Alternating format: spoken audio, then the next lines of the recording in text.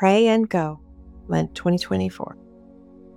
For Thursday, February 29th, from Psalm 19, Part 1, verses 1 through 5. The heavens tell us about God's glory.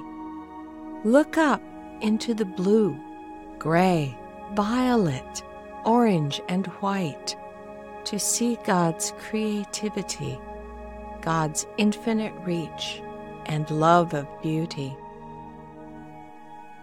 The sky is God's handiwork and design. The clouds are God's ever-moving creation. Not just objects, but a message full of meaning. Not static, but fluid. They flow in unity like God's own self. Day after day, the cosmos breathes in and out, beating with the heart of God. And night after night, the universe sighs and reveals to the wise what God knows, all without words.